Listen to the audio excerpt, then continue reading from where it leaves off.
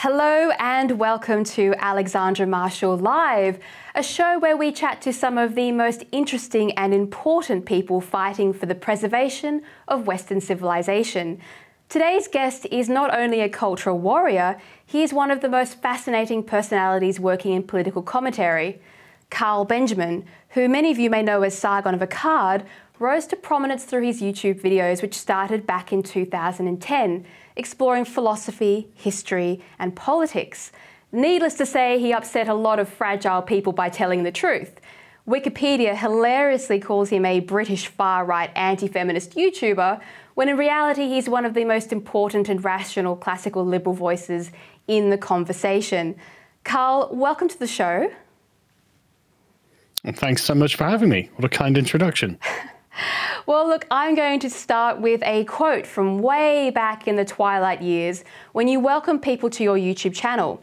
You said that you are a lover of history and the lessons it can teach us, and that you created your channel because you are unable to silence your conscience.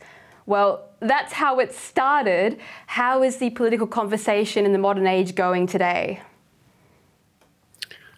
I feel like it's going well on what I'm just going to call the conservative side, because if you're not a radical progressive, you're considered a conservative. I feel it's going quite well, though, and there's a general understanding that's building, I think, that, in fact, no actual compromise can be made with what is just broadly termed the left these days. And so we need to, in fact, stop looking to them as the sort of guiding light of civilization, because clearly what they're offering people is madness. And so, in fact, we need to start looking in other places for ways to improve the world. And I've actually found myself taking traditionalism seriously on the grounds that if you consider what the left are offering compared to what the right are offering, you realize that, in fact, the left are offering you abstract reasoning. They say, well, if we do these things, then we expect certain consequences to follow. But they've got a very, very poor track record in that regard. Whereas if you actually look at what traditionalism is the product of a successful track record built up over many hundreds of years. And so actually, if you want really sensible, grounded solutions, that's a much better place to start than some collective ideas that might, on the face of them, seem very clever, but as we saw from, say, the 20th century, tend to pan out very, very poorly. Yes, I'm not quite sure when conservation became a bad word, considering you're often conserving very good ideas and a very good template for civilization. But despite going out of your way to be a calm and reasonable voice, I see that you're being demonetized on your YouTube, the Lotus Eaters account, for associations, whatever that might mean. It seems to me that you can't actually win by playing by the rules because Big Tech plays by some kind of Maoist rulebook. Well, that was the entire point of LotusEaters.com, is to say, well, look, we're going to be an openly conservative website, an outlet that produces conservative content, but we are going to work very hard to stay within their terms of service. And in fact, what's interesting is that YouTube didn't take umbrage with any of our actual content, because I think that it is within their rules. They just said, well, you've got some kind of association, whatever that's supposed to mean. I'm not sure who we're associated with. And so we're going to demonetize you. Not pleasant, obviously, to lose a source of revenue, but I think we'll be okay. Well, for those who are unfamiliar, your pinned tweet says that you are sensible centrism, which involves reducing illegal and legal migration to zero, abolishing hate speech laws, maintaining national sovereignty, purging wokeness from our institutions, restoring the death penalty for severe crimes, and promoting family values, and also reducing the welfare state. Now, if you'd said that 20 years ago, most people in society would nod along with you. But these days, it's basically hugely controversial. So society seems to have flipped its fundamental values completely on its head. And my question to you is, are there going to be consequences for society for changing its values so drastically? We're already living through them. We can see the consequences all around us, and I have to say I'm not very impressed with the world that the left has built for us. Just a quick point on the sensible centrism aspect. Actually, if you poll the public, all of those points that I mentioned there are actually majoritarian points. These are the points that most people still agree with. The problem is that the political classes of the West are dramatically out of sync with the general sentiments of the regular person. They simply have a very different and very left-wing perspective on what politics should be. And this, I mean, we should be aware that this was the great project of the left, to essentially capture the political discourse and render certain things out of bounds using political correctness as a weapon. And they've been very successful about this, and we should recognize this and reframe ourselves outside of their paradigm, because unless you want transgender children, unless you want criminals to be treated as victims of society rather than authors of evil actions, then you will always find yourself in the left-wing paradigm essentially committed to these premises, and I'm not committed to these at all. I think that they're completely wrong.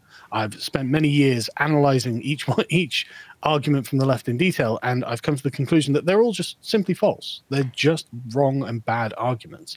And so I've reframed what I believe to be the correct way of running a civilization into what is actually, like I said, the majoritarian position in our civilizations. Most people agree with what I've written in that tweet. Most people agree. It's radical left-wing activists, extremists, who do not agree with these things. And you'll notice that the policies that have led us away from those positions were all done by people who I would term as extremists. Well, just quickly on that point, for the generation that claims that it trusts the science, there doesn't seem to be a lot of truth around, and the press are asking us to look at the faces of, for example, male criminals and call them women out of politeness. So should ordinary citizens who want to be, quote unquote, good, go along with this endorsement of ideological fantasy? Well, this is the big question at the heart of it, isn't it? Is it good to deceive people? Is it good to play into delusion? Is it good to speak about the world in a way that's fundamentally not true? And sometimes you have to be tough and you have to be realistic about things, and that's actually the kind thing to do, because when you build a house on an edifice of lies, it will eventually come tumbling down. And the longer you go on with these delusions, the worse it becomes when eventually they become untenable, and you have to say, well, look, none of that was really true, actually. The longer you feed into it, the more painful it is by the time it all comes crashing down. So I think actually being firm but fair and saying, well, look, actually, this isn't true, and I'm not obligated to commit to it as a truth. I'm not trying to hurt your feelings, but I am trying to make sure you understand that this is just something on which we can't agree. I think that's something that, again, I'll just call them conservatives, but this is just essentially encompasses almost all regular people in the world. The regular people of the world just have to find the moral fortitude to say, look, I just don't agree. And I'm sorry, you're talking nonsense, and I'm not going to go along with it. Well said.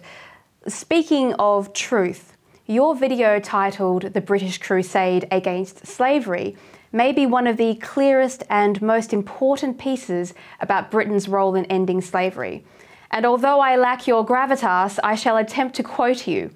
You said, in the 19th century, if you saw a ship bearing down on you, flying the Union Jack, and you were a slave trader, you knew that this flag stood for liberty. This was the flag of a nation that defied human convention for a point of principle and spent its blood, sweat, tears, and treasure to enforce it on the world. These are powerful words, to which you added, slavery had to be abolished, and when Britain held the reins of the world power, this is what she did with it. Carl, why aren't our children being taught about one of the finest moments in world history?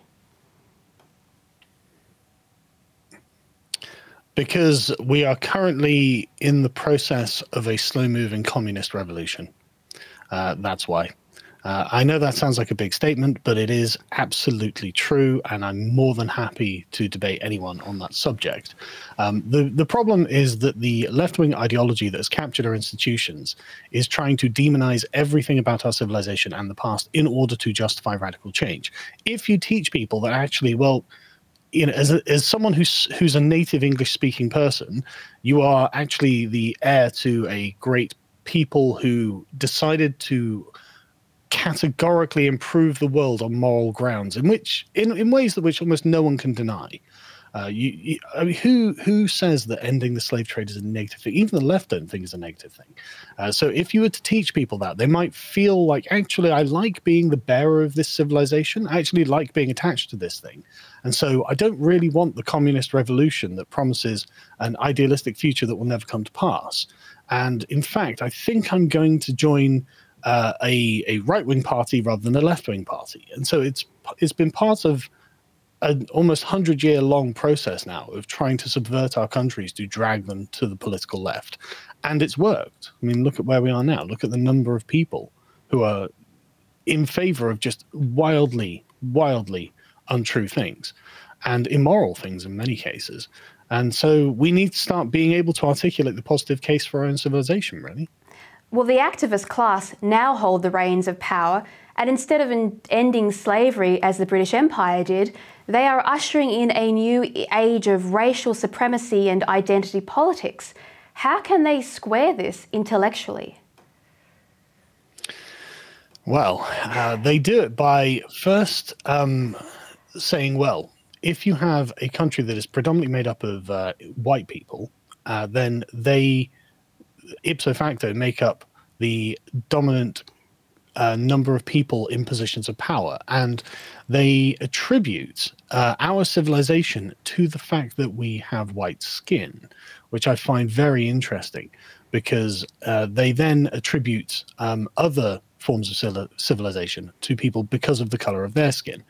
This actually is not the way that things work, of course. Everything is cultural interplay between civilizations, and the color of the skin really is a very new world concern. In the old world, we don't really talk about it. We talk about ethnic status, as in your English, French, German, whatever. They've all got the same skin color. But what this means ultimately is, how to phrase it.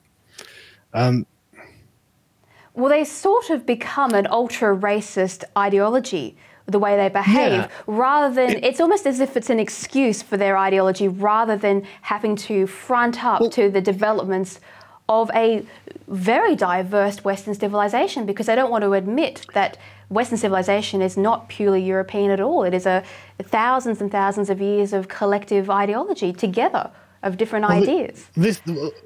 Well, I wouldn't call it ideology. That's the thing, because an ideology is formulated in advance.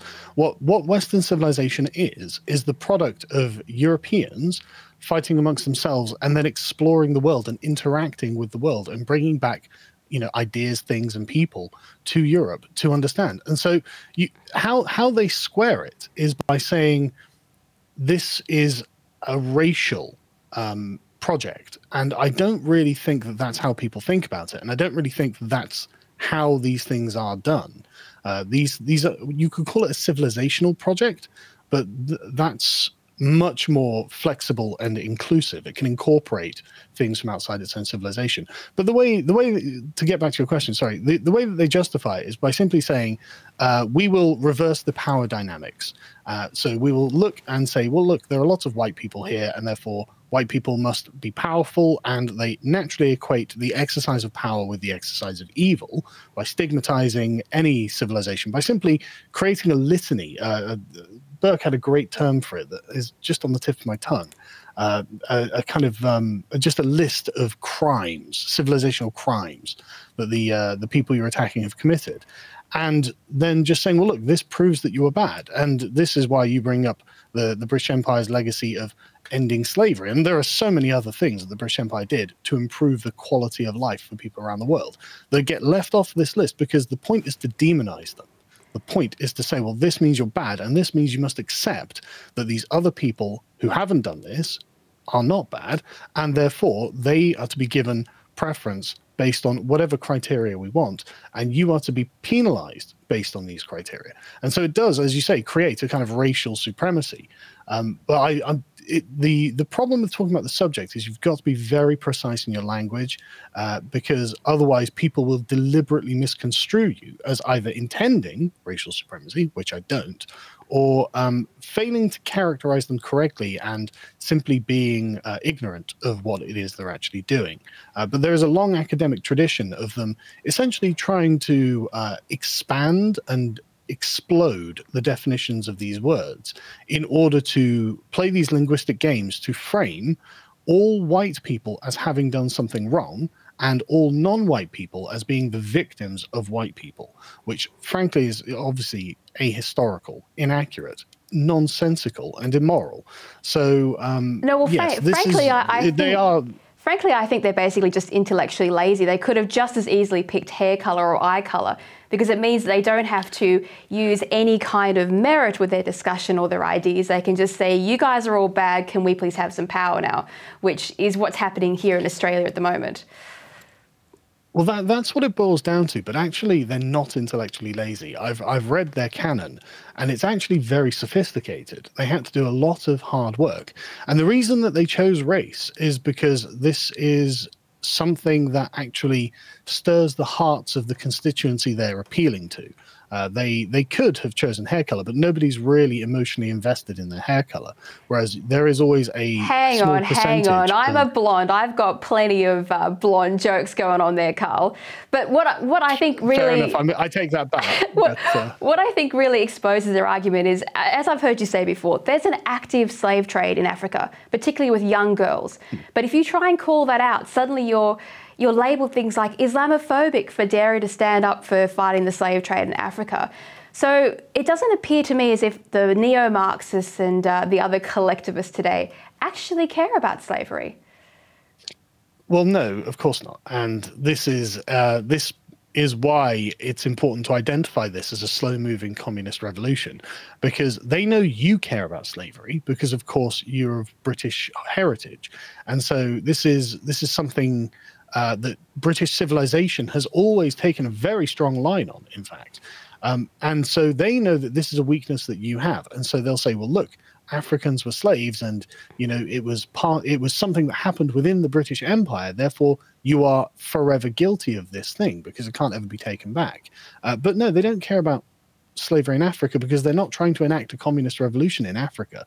They're using this as a wedge issue to leverage open the vulnerability. So you admit, yes, actually, no, we are bad people. We have got major faults. Please teach us the right way. And they will insert then the communist ideology. This is why they don't care about oppression of women in Saudi Arabia. They don't care about slavery in Africa. They don't care about what the tyrannical Chinese government does. They don't care about any of these things. What they care about is what you're doing, because what they're doing is attacking you and your civilization. That's the only purpose to anything they bring up. That's well said. And yes, they don't seem to care much about the ethnic slave camps in China. One of the most interesting things that I have heard you actually say was that you are not in favour of ideologies because ideologies make people's thought processes rigid and inflexible. I believe you called it an ideological cage. That was nearly 10 years ago that you said this. Do you stand by that observation? More so now than when I did at the time. I knew I didn't like ideologies a decade ago, but it's 10 years of studying them and the alternatives to them has made me realize, as I mentioned earlier, that traditionalism is actually a proven track record of success, whereas ideologies are flights of fancy that promise the earth and everything within it, and yet normally fail to deliver. So yes, I very much am against an ideology. So before discussing it more, though, it's worth defining what an ideology is, because a lot of people actually, this is a fairly contested thing. So the critical race theorists will tell you that an ideology is a set of contested ideas that are used to justify the seizure of power, which in one aspect is correct. And then you've got traditionalists and conservatives who will say that an ideology is the distillation of a political tradition.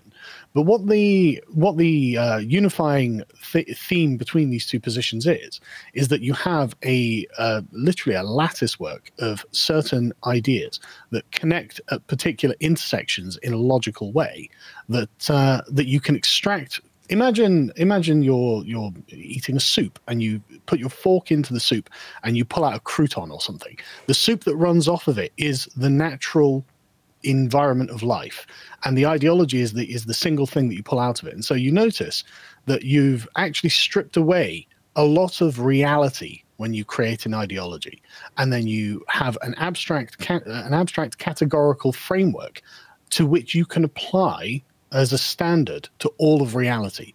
And this is why ideologies are revolutionary, because they look at the world around them and say, well, hang on a second, this world doesn't match this very narrow lattice of ideas that I have. And a normal person would say, well, of course not. Why would it? This world's a product of natural forces, of millions of people operating autonomously to create their own lives and their own happiness. Why would you think that it would in any way resemble your abstract fantasy? And this is used as a justification to seize power, to be given control over various institutions, to be elected into government, and to reshape the civilization in the form of this ideology.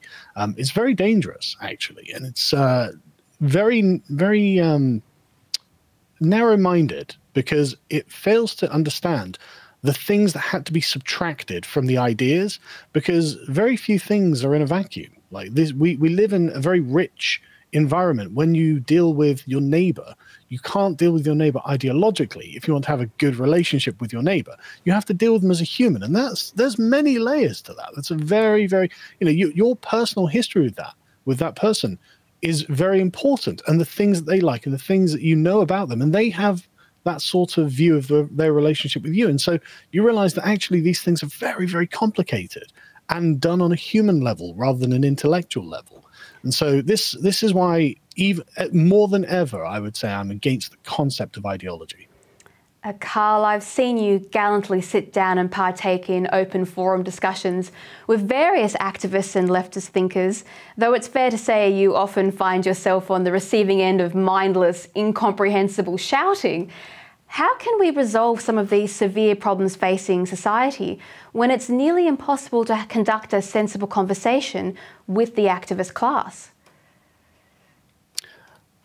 Well, I think it's important to note that the activist class go out of their way not to have sensible conversations because they were successful. If you go back, say, 50 or 60 years, you can watch BBC interviews and television interviews with left-wing activists who are very reasonable and very calm and level-headed and are presenting the best face that they can in order to inject these ideas into the discourse, their ideas into the discourse, in order to sort of separate people from the traditional way that they think. And this has been a very successful project because the people that they were dealing with simply weren't aware that they were being directly attacked by a set of very vicious ideas. And so now we have the blooming of this project into the sort of Marcusean radicalization of students, to the point where they know that the power structure is behind them. The people running the institutions are already indoctrinated into this way of thinking. So they don't need to be polite anymore. They don't need to persuade you. They're going to just enforce this with whatever power they have available.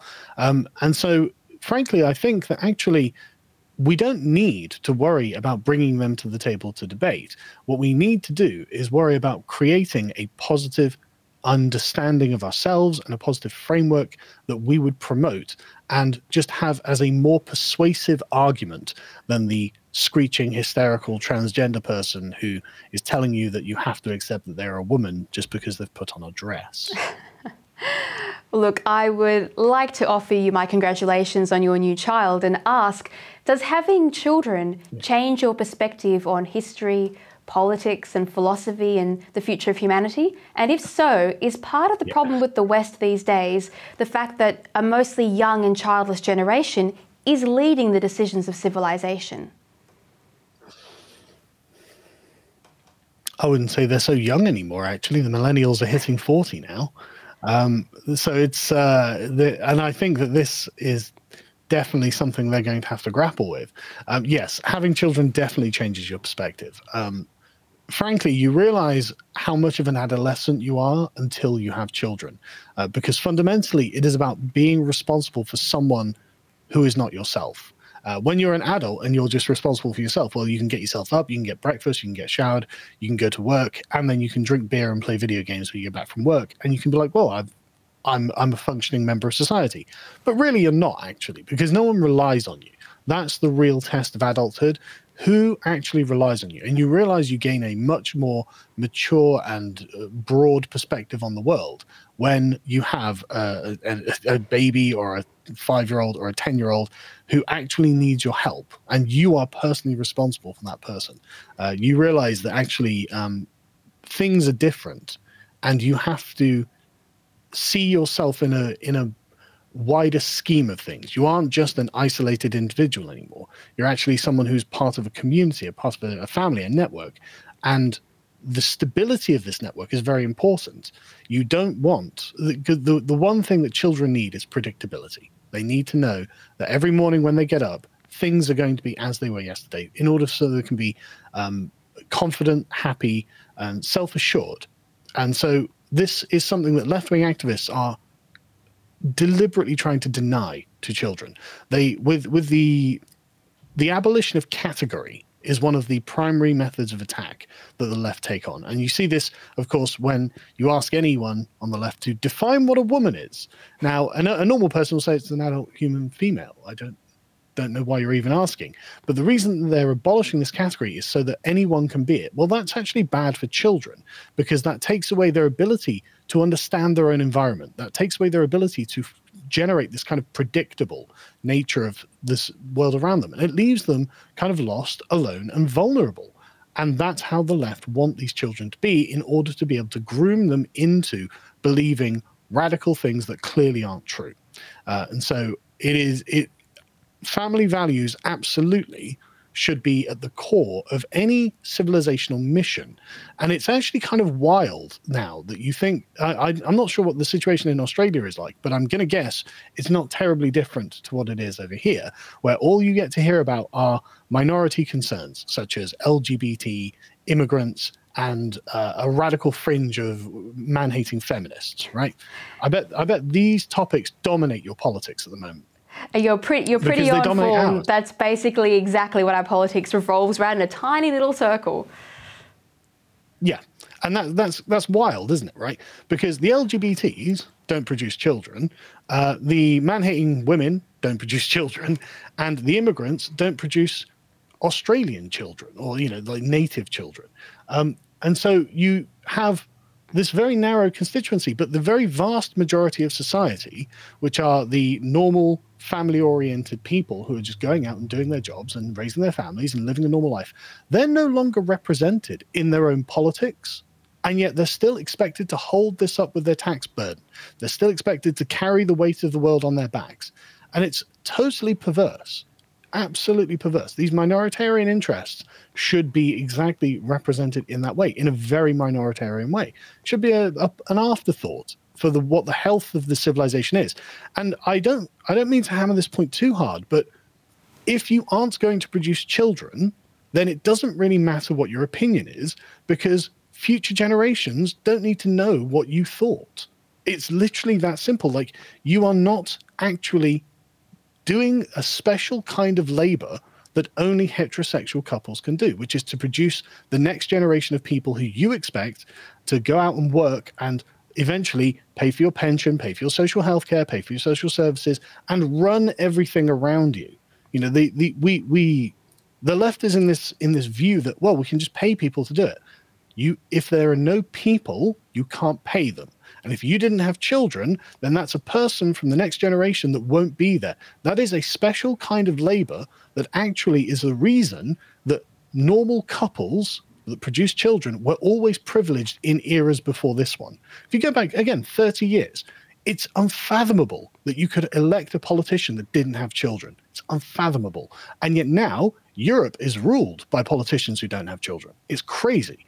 It's absolutely crazy. And so it's one, like the regular person needs to really think about who they are electing and in what that person represents, what constituency that person really serves, because the vast majority of the public, I feel, are totally underserved. Well, look, as we draw to the end here, it'd be amiss of me not to ask you about ancient history. If you could go back and live in any era that you chose, which of the civilizations would you most like to go and have a little visit or maybe rule over? I certainly wouldn't want to live in any time prior to modern medical technology. Okay, romanticize it for me. Find something fun. Well, I'd be happy to visit. I'd be happy to visit for a weekend or something, but you don't want to live there because a lot of ancient history was very difficult. But there are loads of places all over the world that would be fascinating to be able to witness. I mean, I particularly like military history, actually, and one of the strange things about military history is we don't really know what an ancient battle was like, because if they've got swords and shields, we haven't fought like that for hundreds of years, and so nobody really knows what the experience of that is like. And so I would like to have a sort of, a hilltop view of a battle and see what happens. But again, that wouldn't be very pleasant, and you certainly wouldn't want to live through it.